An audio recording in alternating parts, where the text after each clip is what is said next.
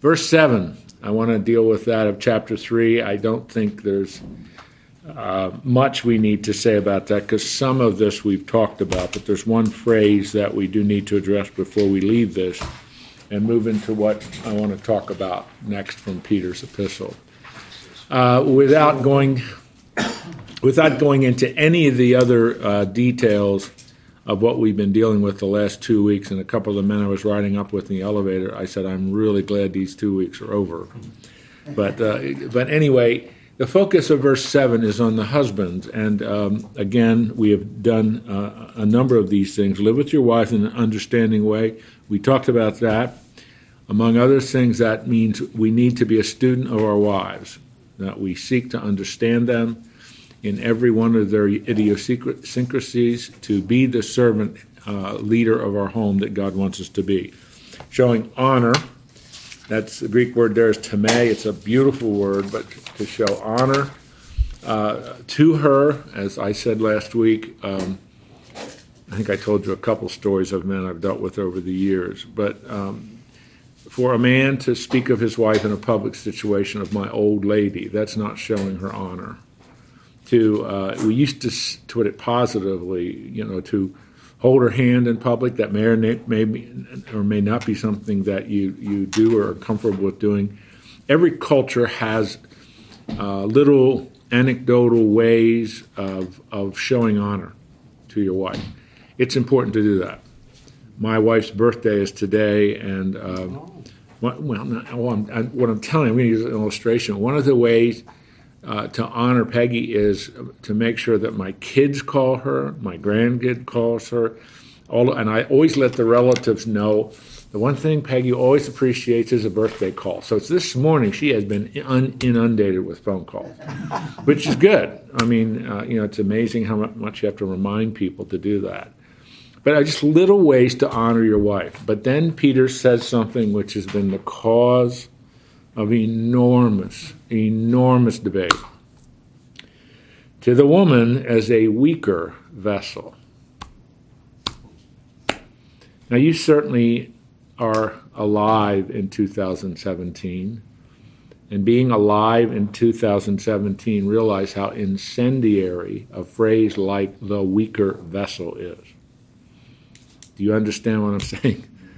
I mean, that is a very difficult phrase to put on the table in 2017 with our secular, feministic, and I don't even like to use that term, but I don't know what else to do there, but it's misunderstood. I want to make 2 comments about it, and then if you have any questions, we'll talk about it. Otherwise, we're going to be done with this verse. But in the ancient world, in the Greco-Roman world, it was very, very common for a man to abuse his wife. We have countless records of Roman men, what we would even, very, very harsh, but beating their wives, treating them with total disrespect. And what Peter is doing here is he's reminding, this is the second thing, reminding us of something that's very central, that physically, I don't care how you look at it, I don't care what kind of studies are done, a woman is weaker physically than a man. That is not to say inferior or less important, it's just he's saying that because that's why you men in the Greco-Roman world take advantage of those women, and you beat them, and you harass them. That's what he's saying. It's not stating that they're inferior or it's not intended to be demeaning. It's you. If you understand who she is, remember that's what's governing this. Seek to understand your wives, to honor your wives, because she is different. She's weaker physically. She cannot press as much as you can at the gym. She doesn't go hunting boar with a spear. I was telling these guys, one of my students these guys were hunting boar a couple of weeks ago in Texas, wasn't it? Or Oklahoma, Texas. And this guy that I've known for a couple of years, I know his family, he's a really neat guy, but he's one of these really brave, courageous guys that does. he's getting a spear for Christmas, and in February he's going hunting boar in Texas with a spear.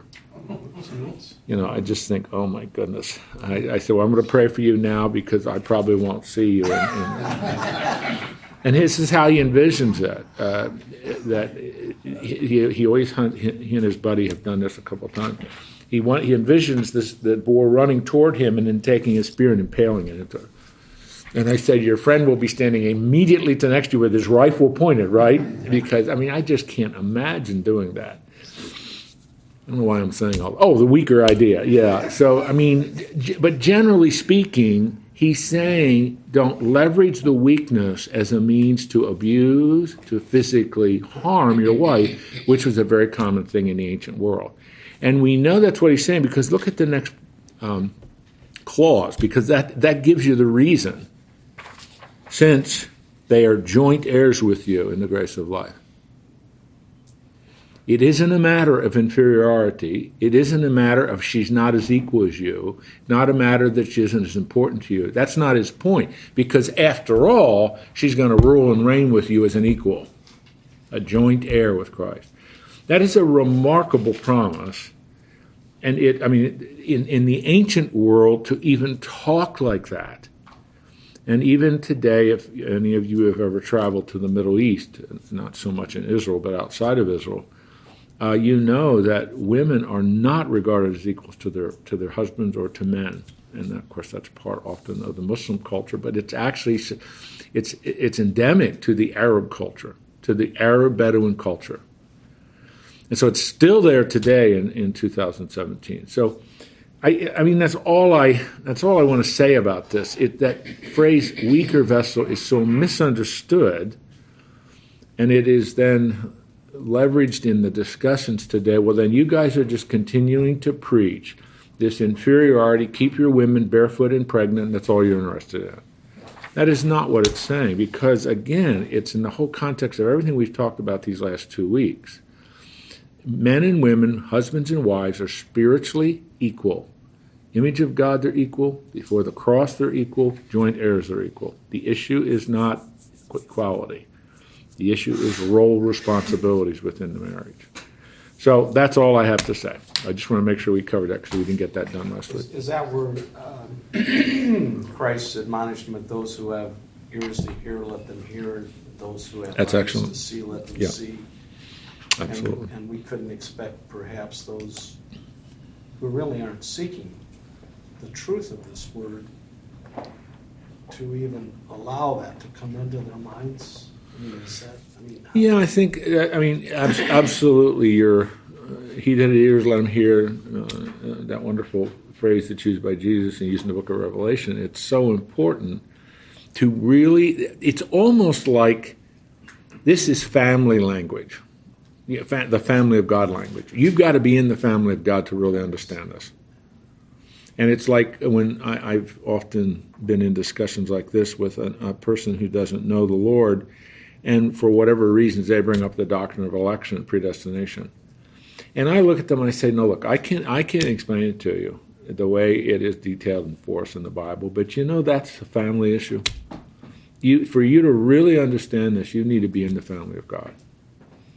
Because it's a family matter. It's a part of the language we use in the family. And it's the language that describes the relationship of believers to all forms of authority, which is what Peter's really talking about here. As you remember, that's what this whole section's about, is family stuff.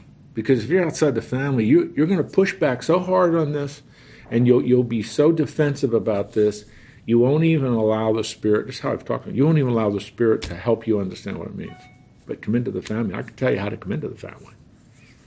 It's just because it is. Without the Lord, without the Holy Spirit, this is going to be the kind of teaching that one will be almost always misunderstood, and then number two, it's so defensive, and it's almost apocalyptic for some women in this day and age to even consider the point that Peter's trying to make, because it's a wonderful teaching. Honor your wife. Seek to understand your wife. She's a joint heir, and don't beat her, which is what they were doing in the Greco-Roman world. Don't leverage your physical strength to hammer her into submission, which is so foreign totally to the servant leadership role of a husband that we've talked about quite a bit before. So, okay. Could this be then, as in Genesis, God created woman as a helpmate for Adam, and so then this is imploring the husband then to be a complement and be the helpmate for the wife. Yeah, it's mutual. Absolutely. Yeah. As we I think I mentioned this last week. I know it's in the article there that we are to lead we're to lead our families in holiness to heaven. That's one of the ways I've summarized this, and I believe it's in the articles there. But I mean, that's just, you have to think about that. That is an enormous privilege we have, but it's equally an enormous responsibility. It really is, to lead our families, and of course our wives, our children, grandchildren, in holiness to heaven. That's our role. So, thank you, Lord, we're done with this. All right. Verses 8 through 12 in your note material. It's page 7. The call to righteous living. What I'd like to do is call this. It's the same teaching. I'm just using a bit of a different word. The virtues of righteousness. What is he called when it's a call to holy living? What are the virtues of holiness? What are the virtues? Do you know what virtue means? You know what I mean by that? What are the virtues? Yeah, the virtues of holiness, of righteousness. What does it look like? And God says, I want you to be holy. What does that look like? What does that mean? Now, there's so many ways you can approach this, and there's so many ways. Peter is not giving us an exhaustive treatment. You know what I mean by that? It's not an exhaustive treatment. But what it's saying is, this is God's desire for you. This is what righteousness and holiness looks like. These are the virtues that characterize this life. So please note, and I believe all of your translations, whatever, I use the ESV, whichever one you have. Finally, all of you. Now, the operative word there in that phrase is all. This applies to every believer. This isn't just the husband, the wife, the man, the woman, depending on the context, depending on the institution, where we're talking about. All of you all are called to this, regardless of any of the distinctive differences. And so what I'd like to do is read verses 8 and 9, and then we'll go back and take it apart, and then and I think we'll probably have time, then we'll look at this extended quotation Peter levels for us from Psalm 34, and talk about why does he use this psalm to drive home his point. Finally, all of you have unity of mind, sympathy, brotherly love, a tender heart, and a humble mind. There are positive aspects of the virtues of righteousness. Verse 9 are the negatives that you want to avoid. Do not repay evil for evil or reviling for reviling, but on the contrary, bless. For to this you were called, that you may obtain a blessing. Okay, now there's really quite a bit there. And then when we're done with this, we'll go on. And why does he quote from Psalm 34 here, which at first reading sounds a little bit unusual. All right, we've commented on finally the all of you. So the first one, and each one of these needs a lot of discussion and development, and I'll do as much of this as you want. But unity of mind. ESV translates it that way. Unity of mind. All right, now you obviously, at least I think you wouldn't understand what unity means, but unity of mind. So finally, for all of you, this is what God wants to see, unity of mind. What do you mean by that? Agreement. Pardon me? Agreement. Okay, agreement. My translation. I'm sorry. No, if Christians disagree on anything, we got a problem. Well, I'm saying so unfair to Woody, it's terrible. But I had to press that. You agree to you're disagree. sitting there waiting for an answer. No, he's there. Okay? We got to talk about this because does that... Believer. How about a believer? If we're believers. Okay, all right. Any other thoughts, Rob? The translation said like-minded. Okay, like-minded. Let's put that up here. So would you agree that a synonym for like-mindedness is agreement? I think in a certain sense. I think Okay. like-mindedness perhaps implies more than agreement at a single time. Okay. So Christians should never disagree in a board meeting. I wouldn't say that. You have a group of very astute, mature believers who love the Lord, are committed to the mission of the church, and they're having a board meeting. So you pray for unity, which means you'll never have a board member disagree with another board How member. about same mindset now? Pardon me? The same outlook or same mindset. Okay, same mindset or same outlook? That's different than from agreeing about a topic.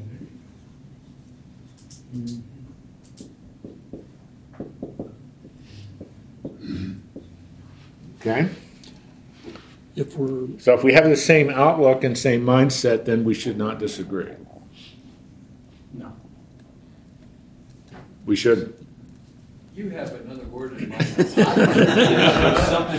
Well, see, what the good thing, and this is hard. I know it for guys especially. If this were a class of girls, I couldn't stop you from talking, but because a terrible sexist statement.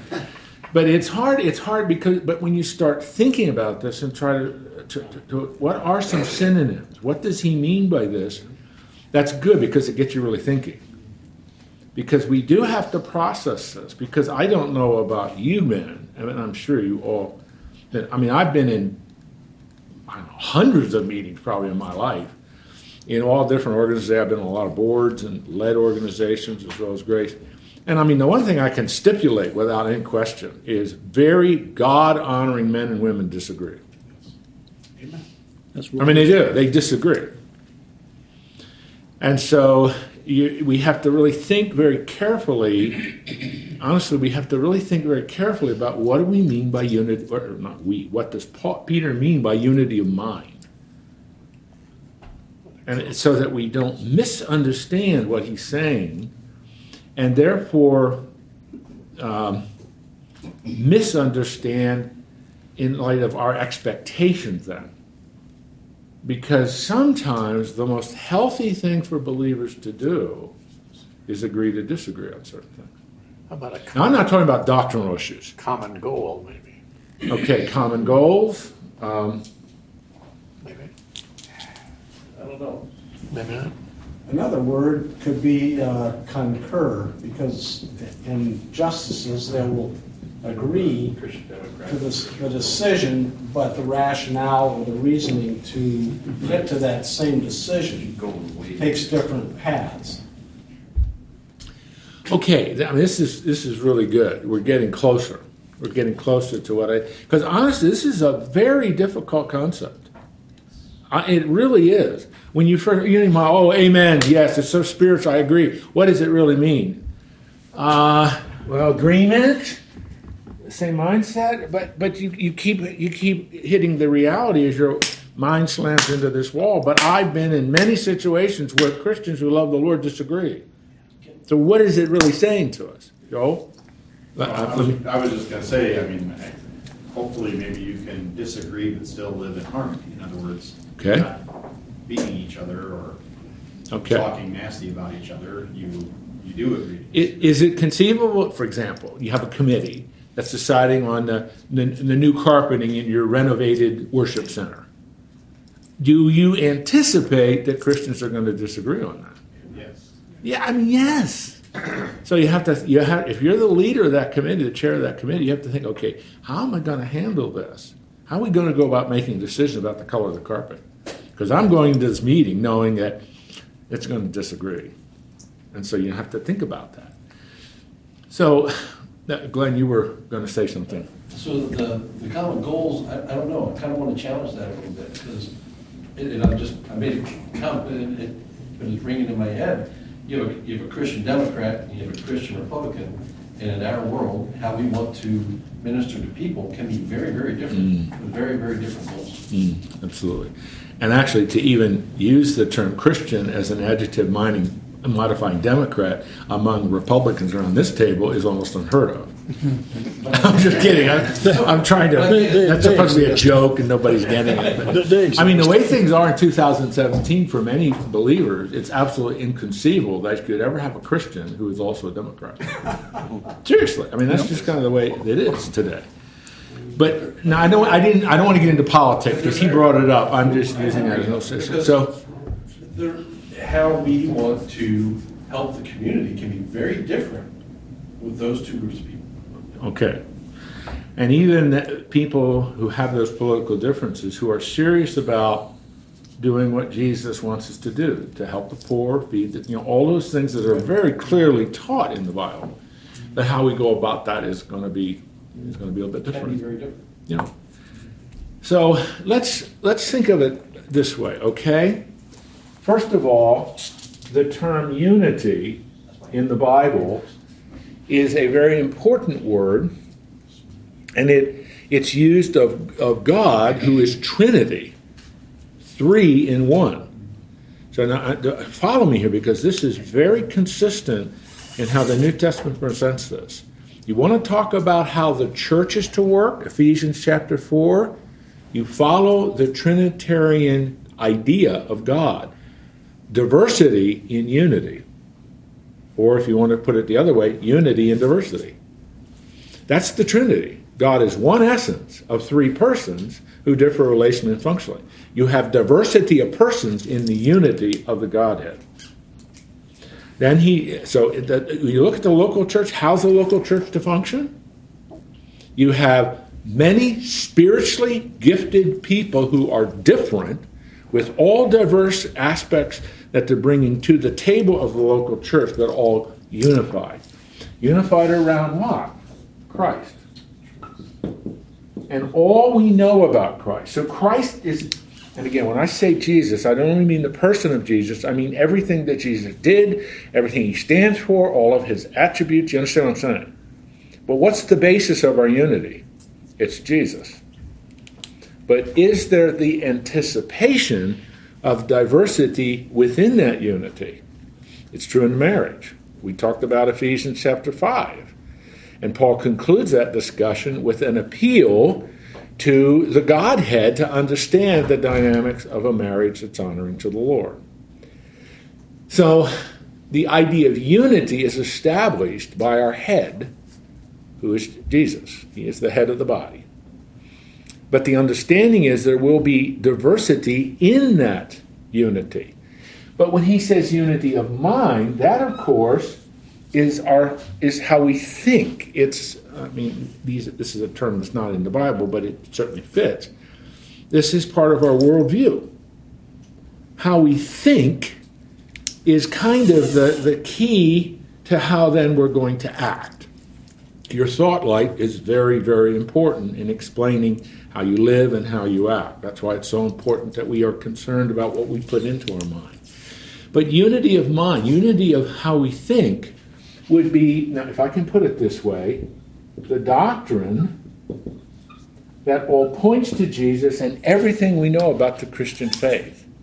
So the unity of our mind is we have absolute agreement on all the key points of the Christian faith, the Christian doctrine, or Christian theology. I mean, any one of those terms would work.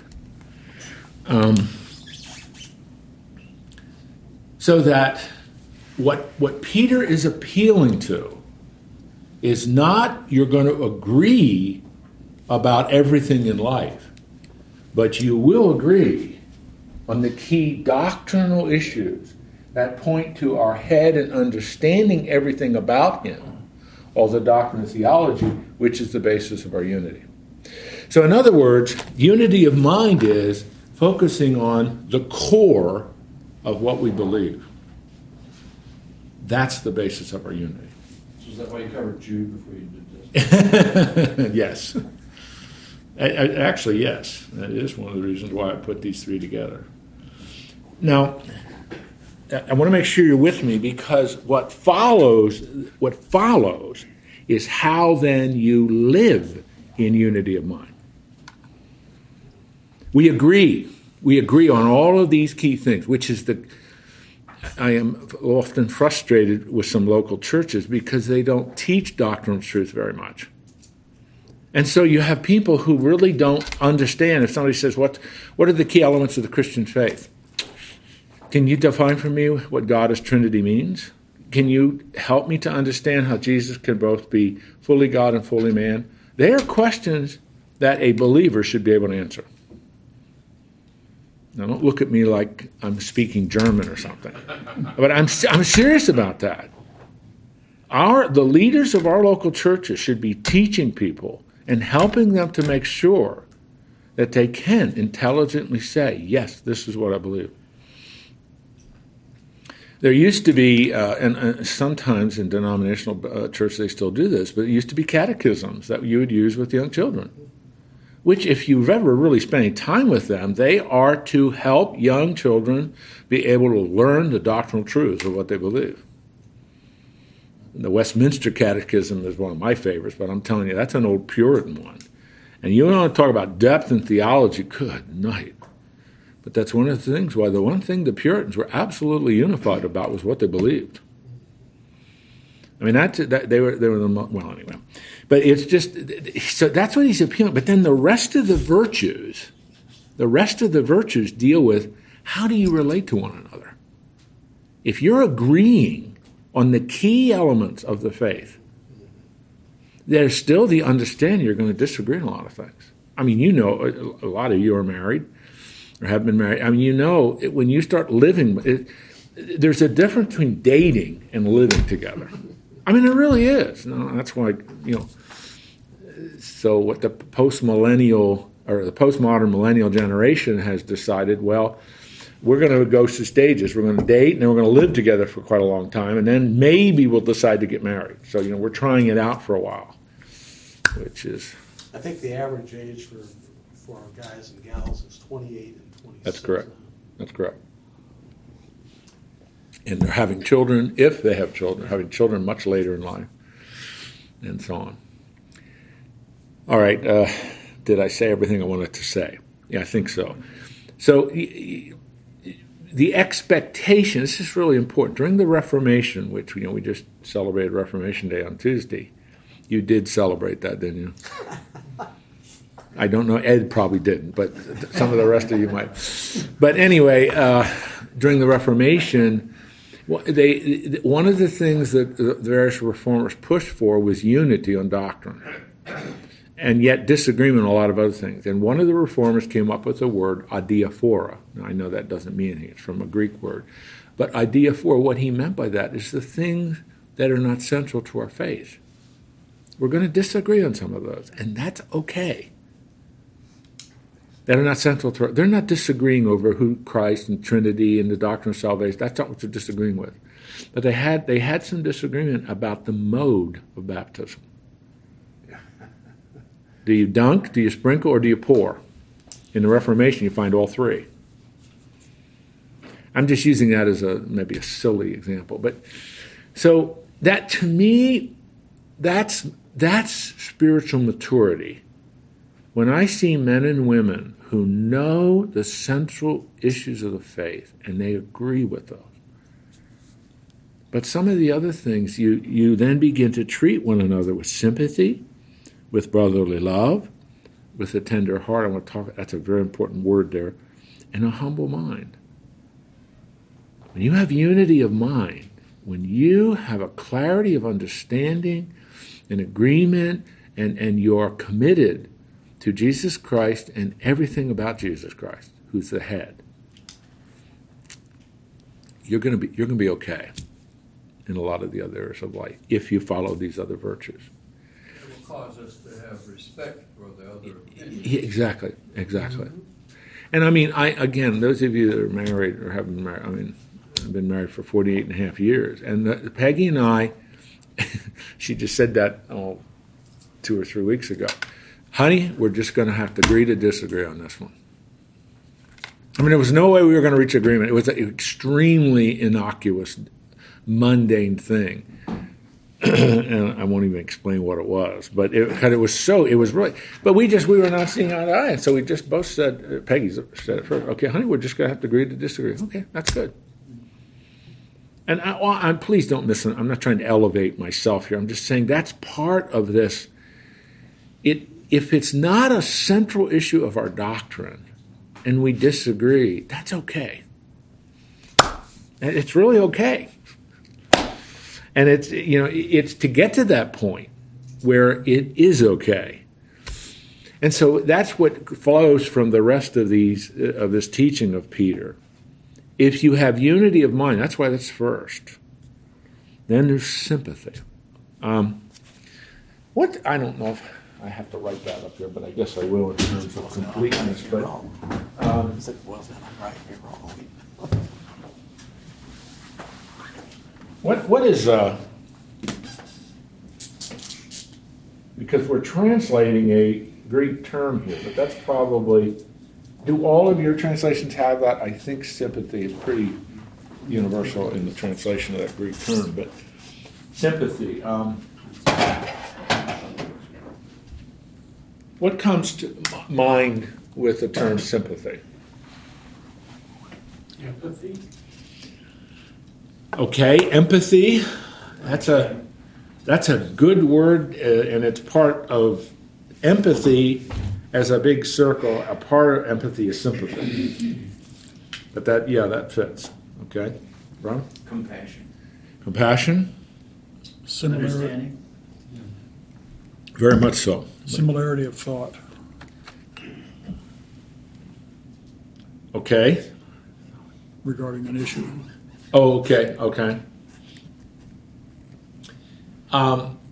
What's the difference between sympathy and empathy?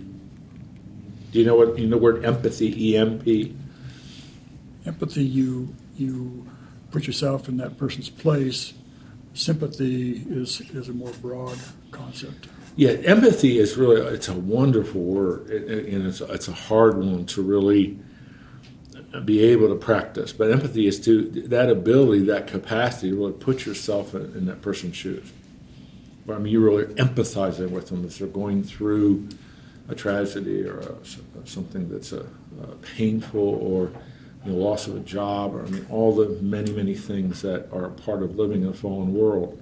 That ability to empathize, where you truly, that's one of the, I go down a bunny trail real quickly, that's one of the qualities of our Savior. Jesus can empathize with us. Hebrews chapter 2, the last verse of Hebrews 2 and the last verse of Hebrews 4, it teaches us that He, in all ways, Jesus now, is in all ways like us, yet without sin, and can identify with us. This has been translated, can empathize with us. So if you ask the question, does Jesus know what it's like to be tempted? Can He empathize with us? Not just sympathize with us as God, but can He empathize with us and say to us, I have been in your shoes? Let's answer that question. Yes. So when we pray to Jesus and ask Him to help us in a time of temptation, He knows what that's like. Does Jesus know what it's like to suffer? So, you can just go down a list. So Jesus can genuinely empathize with us. I can empathize with someone that's blind, because I'm blind in my left eye. But I can't empathize with someone that has cancer. I can't empathize with someone that has a heart condition. I'm just using examples. I can sympathize with them. I can try to comfort and come alongside them. I can try to show them, one of you guys mentioned the word, show them the kind of compassion and comfort to help them get through this. But I can't empathize with them. All of us can empathize with one another. I'm pretty sure we can, because you're men. But all of us can empathize with one another in a struggle with lust. I mean, I think, because that's just, we struggle with that. Whereas a woman, many women do not particularly have that struggle, so they can sympathize, but they can't necessarily empathize. So sympathy is that kind of quality of life where I see this individual brother or sister in Christ as important to God as because He sent His Son to save him, but I want to come alongside. I want to help. I want to comfort. And that's kind of what Peter's talking about here. And it's a wonderful it's a wonderful term. I hope I did a little bit of an explanation of sympathy. And then brotherly love is, we get our word Philadelphia from that. It's the word for love there is not agape, it's phileo. In Philadelphia, we get that. So brotherly love, what does that mean, brotherly love? In other words, I hope I'm not making too, but it is important that he doesn't use agape here. The word for the love here is phileo. It's again, Philadelphia, brotherly love. But say, what's the difference between your love for your brother versus your love for your wife? What's the difference? Repeat that? Pardon me? Repeat that? What's the difference? I'm using the way that the Bible talks about it. When the Bible says your love for your wife is agape, self-sacrificing, self-emptying love for your wife, versus phileo, which is love for your brother. What's the difference?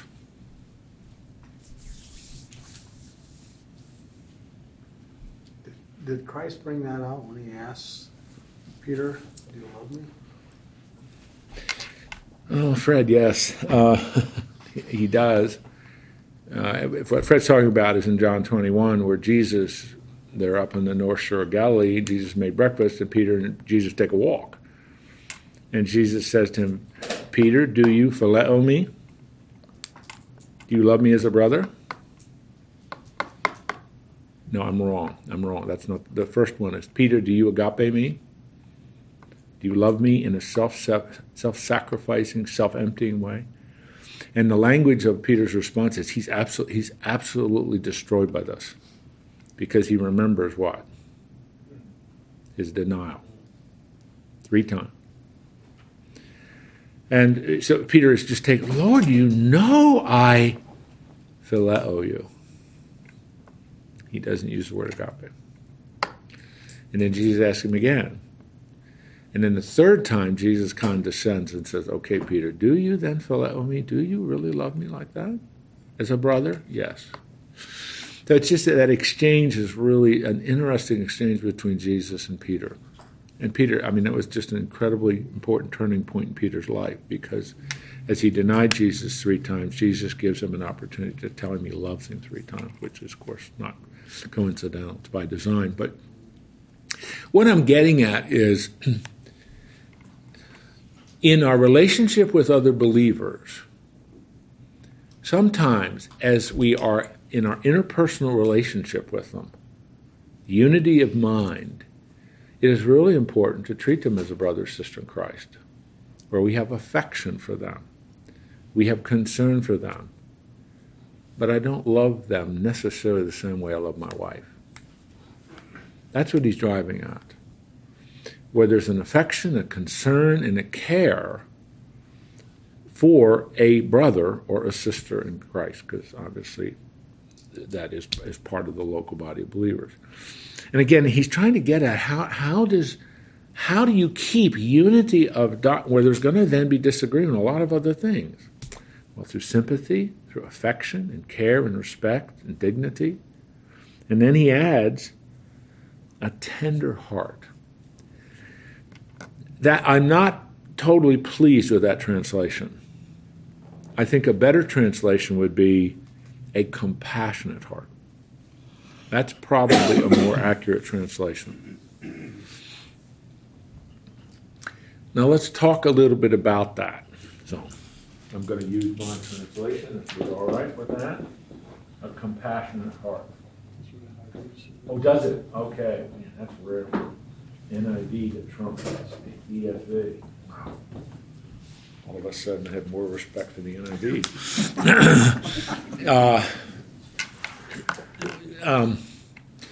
First of all, heart.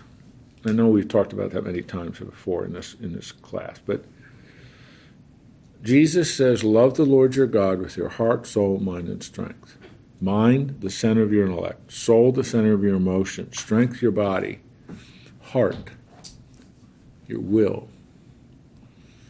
The center of your intentionality. The center of your decision making. The center of the core of who you are and why you do what you do. So when Peter says a compassionate heart, which I think, again, is perhaps a little more accurate way to translate that, what is he saying? What's compassion?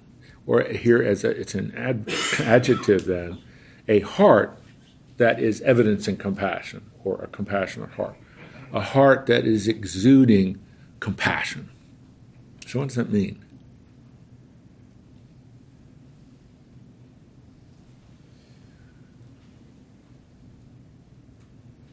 This is hard when you have to think, isn't it? You just want me to tell you everything, and you're just like a sponge instead of thinking. But usually when you think about it, it makes a deeper impression on you. Is it understanding the other person's inner being and what they're communicating to you, and you're identifying with it? Yes, I understand that. That's like a degree of understanding. If I can summarize what you're saying, degree of understanding, Glenn? I cheat a little bit. I looked up compassion. Oh, okay. So, I don't care. Use all the resources available to you. it's the verb of the sympathy, right? It's wanting to alleviate what was wrong and why you felt sympathy for that. Does that make sense? Okay, so that would be correct. Compassion is connecting really with sympathy. They're not interchangeable words, but they fit together in a You large. want to help fix it. You want to help alleviate what the issue is for your brother. Ah, that's good. Okay. It's like the Good Samaritan when he Yeah. had compassion. Yeah. He's moved to action. It's not just in the heart. Yeah. That's what the other two did. Yeah. Excellent illustration. Did you hear what Darrell said? The Good Samaritan. The Good Samaritan's a perfect. He not only feels it, he acts. So compassionate heart is one. That's why heart is used there. It's an intentionality. You're doing something with it. It's not just an emotion. It's an emotion that leads to I want to, and I love that how Glenn defined it and how Darrell illustrated it. I want to try to alleviate this. I want to try to correct it. I want to try to help make this better, whatever it is. And so in the example in the Gospel of Luke, chapter 10, of the Good Samaritan, and you remember how extraordinary that is, because there's anyone who would not help a Jew along the road was a Samaritan. But the Levite goes by on the other side. Priest goes by on the other side, but this Samaritan, he has compassion and he acts. So it's... we agree in the unity of our mind, but our compassionate heart means we want to be part of the solution, not just part of the problem. We want our emotional feelings of sympathy and trying to identify with someone that's hurting or has a challenge or problem in their life and to help resolve it, if we can. And as Darrell brought up, the perfect illustration of this is the Good Samaritan. He didn't just say, well, I'm going to pray about it. This maybe will upset some of you, but I remember, I forget where I was, some conference or something, but Tony Campolo was one of the speakers. Now he's very sick now, but he's an older man, but I don't know if you know who he is. He always would, whenever he would talk, he was always shocking you and throwing you off guard. And about 80% of the time, I would disagree with some of the things he was saying. But he said one that was really, really good. He was at a meeting at some church, and it was a church in California, so it's a very affluent church. And it was a group of couples, and they were meeting together, and they asked him to come and speak on a particular topic. And they had a prayer time before, and they were praying about some difficult poverty areas in Los Angeles, California. And we're going to pray about that and so on. And the very first thing he said, I really appreciate you praying, but you know what? The answer to that prayer is in this room. The answer to that prayer in this room is, have you considered taking an offering to help alleviate that problem? I can mention 2 or 3 organizations that are very effectively representing Christ in that particular area of Los Angeles. So you can help answer that prayer that he was saying. That's compassion. He was never asked to speak to that group again. At least that's what he said. I don't know if that's true or not. But I'm not trying to make any of you upset or angry, but compassion is you see something and you want to help make it better. Whatever that means, whatever the specifics are. And so I just love how Peter puts this. That's why I prefer compassionate rather than tender. Although tender is good too, but anyway, I saw a hand here. George. I think of compassion, I always go back to love. Absolutely. Love in Christ, and that's compassion. Yes, I think compassion is a manifestation of love. Yeah, it's part of the outworking of love. You will see that. Yeah. A compassionate person is a loving person, which takes us back to the previous virtue. And then he ends. Oh, goodness, I can't believe it's 25 over. I like that, Jim. What? I like that example in that the shooting in Texas Sunday, the political response is we'll keep you in our thoughts and prayers. And, Yeah, everybody says that, but yeah. Instead of, we're going to try to find some kind of a solution. I don't know what the solution is, but we need to go beyond just we'll keep you in our thoughts and prayers. Yeah, I don't know enough yet about that young man. Obviously, he was messed up in a lot of ways, had a lot of anger issues and all that. But yeah, it is how do I respond to something like that as a Christian? This was in a church. I have a Bible class I teach on Sunday night, and it was about 5:15. I pulled my phone out, just look at the headlines, and that was the headline. And at that time, they were saying, estimate 27 killed, 20 wounded. And I just said that to Peggy, and oh my, it's just kind of overwhelming thought, because there's been so many of these kinds of things over the last couple of months. And what's a compassionate response to something like that? Well, in terms of helping the people or families, because so many were killed, or victims, and so on, is one way. But then that larger issue is, my conviction is, this may disturb some of you, but I believe very strongly the United States is a nation under judgment. I really believe that. And I think that we are a nation under judgment.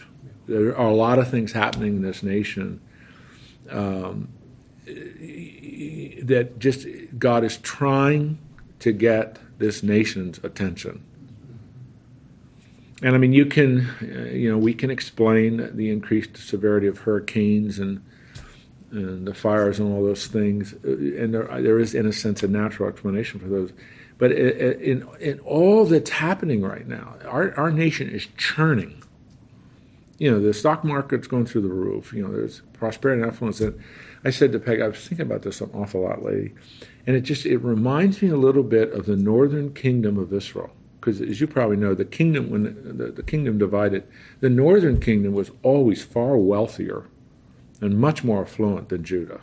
Because Judah didn't have anything. The only thing Judah had was Jerusalem, which was important. But, the northern kingdom controlled the 2 international trade routes, incredible wealth.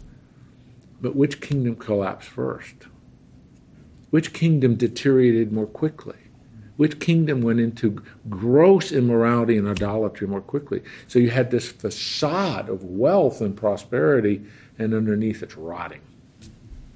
Now, I don't want to be that dramatic with the United States, because there's so many positives. But at the same time, I would put it very bluntly, God is trying to get our nation's attention.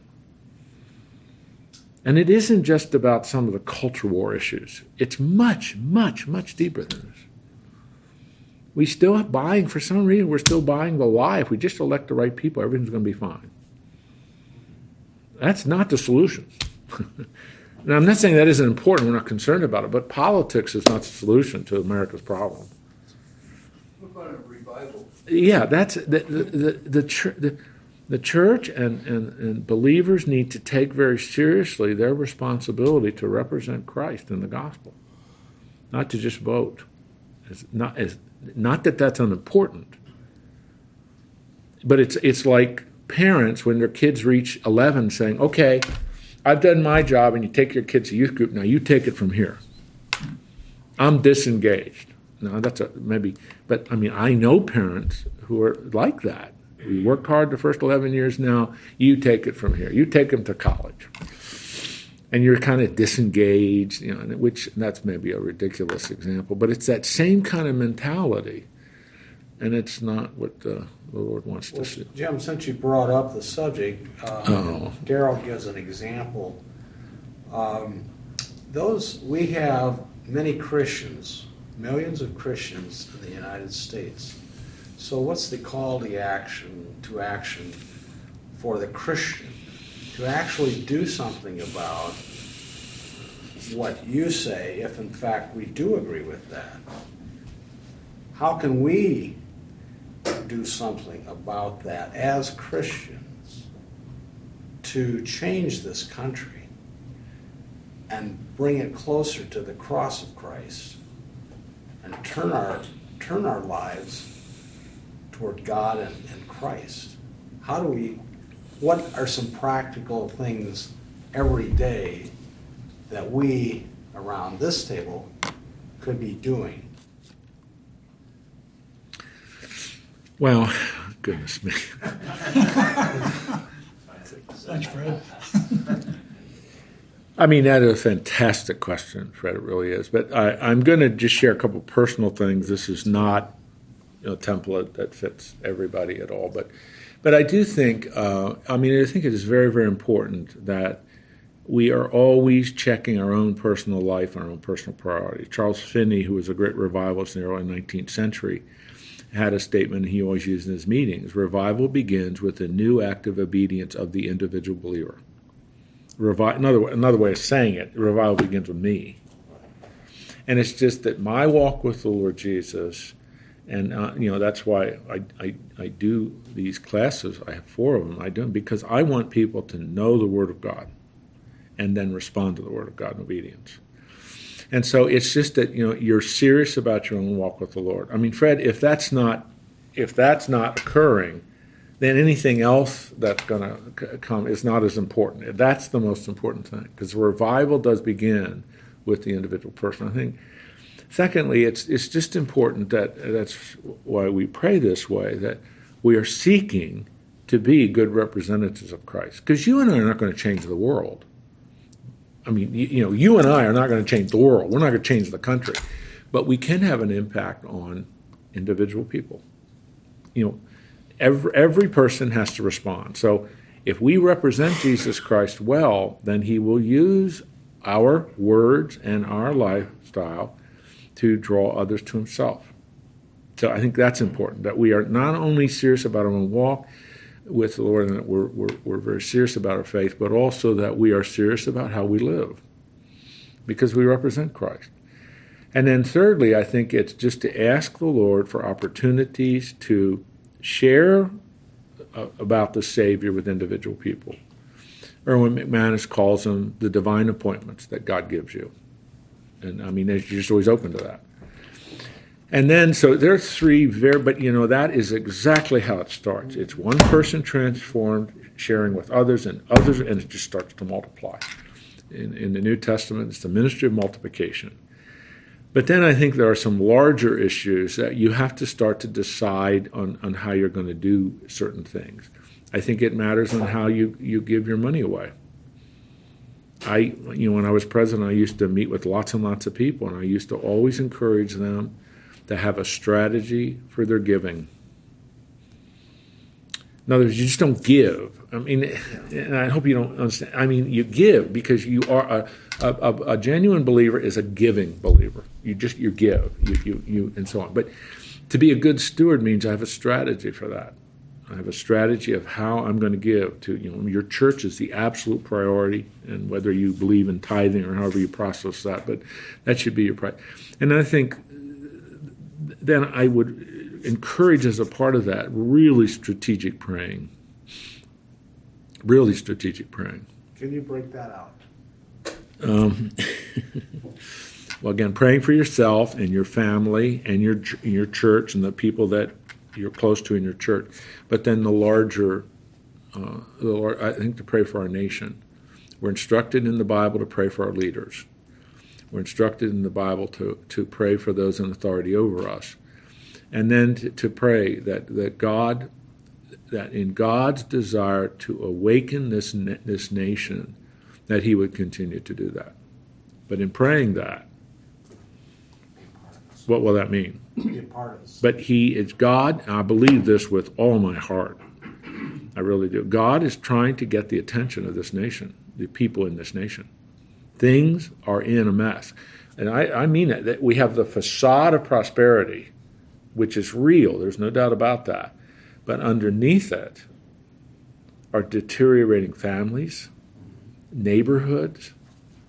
I mean, and just what you saw, you have, and this is being expressed in all of these dysfunctional, very ugly family situations and these very angry young men, angry veterans. I mean, all of this is just seething underneath. And you just scratch it. Mark Twain in the late 19th century spoke of America as the Gilded Age. They were the great, the Rockefellers and Vanderbilt. They were great wealth, but underneath it was real problems. And then the Lord graciously sent some revivals through Moody and others, and the same thing after World War II. Is it hoping too much that we can be a part of that? No, but that's what I mean. It's to have just, Lord, I want to be used by you to facilitate revival in my world, which is, your world, your home, your neighborhood, your church, and then in the broader community. You're not going to pray and strategic giving. You may impact China to a degree, but it's also, Lord, I want to be the instrument of renewal. And if believers across our country are praying that way, do you think God will answer that prayer? I mean, to me, yes, he's done it. So if you go back to ancient Judah, you go back to ancient Israel, after they were divided, God sent revival. Who? Through prophets, through his representatives. May I say a word? Sure. I'm a missionary contractor.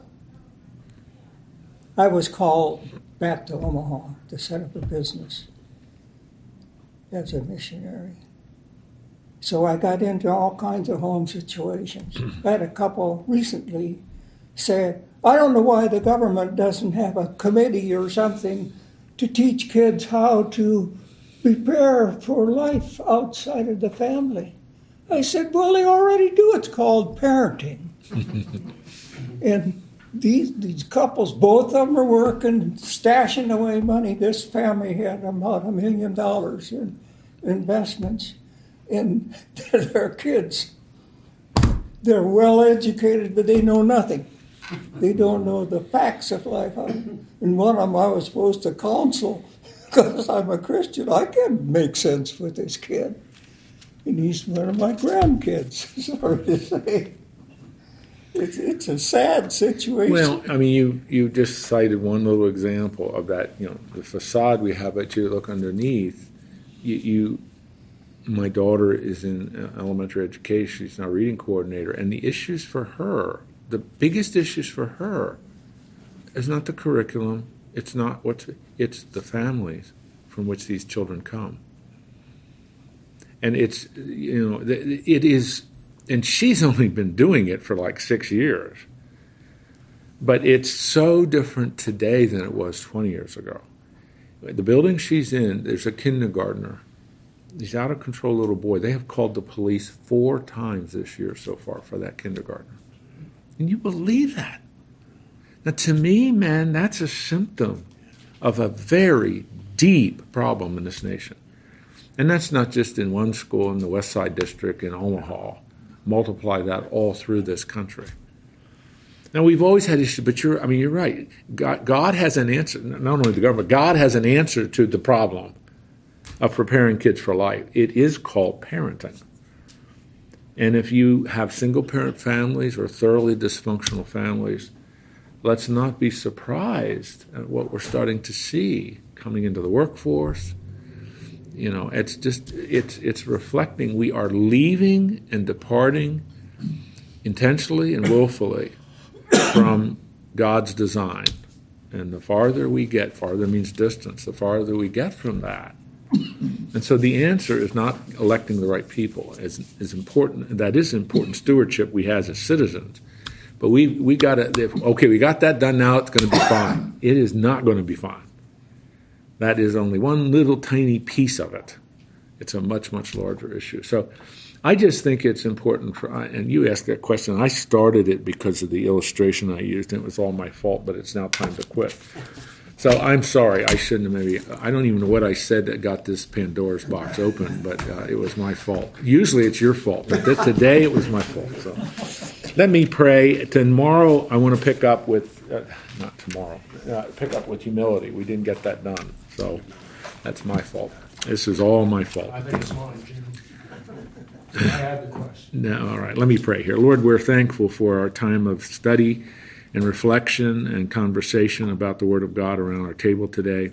Lord, if anything I said there at the end was not of your Spirit, would you dismiss it from our minds, but cause us instead to focus on that which is truly of your Word. Certainly these qualities and virtues we've been discussing are so important. And Lord, it is central to our mission as men who love you to pray for the revival of our nation.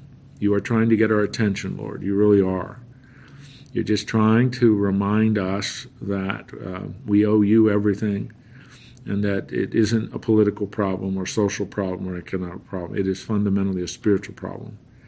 And so I pray for the children in our schools. I pray for the teachers.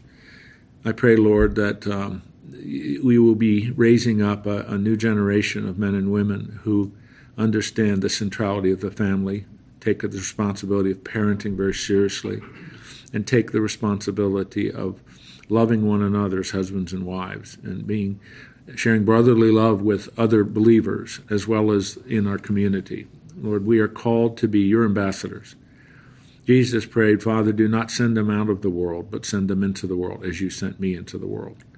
So he leaves you leave us here, Lord, to be your ambassadors and your representatives. So, Lord, in all of our relationships, in what we do and what we say, Lord, help us to represent you. Help us to just be in our own little worlds, the agents of renewal, and we ask you to help us to do that. We love you, and we love your word. We want to, again, represent you well, enable us to do that in your Son's name. Amen. See you next week.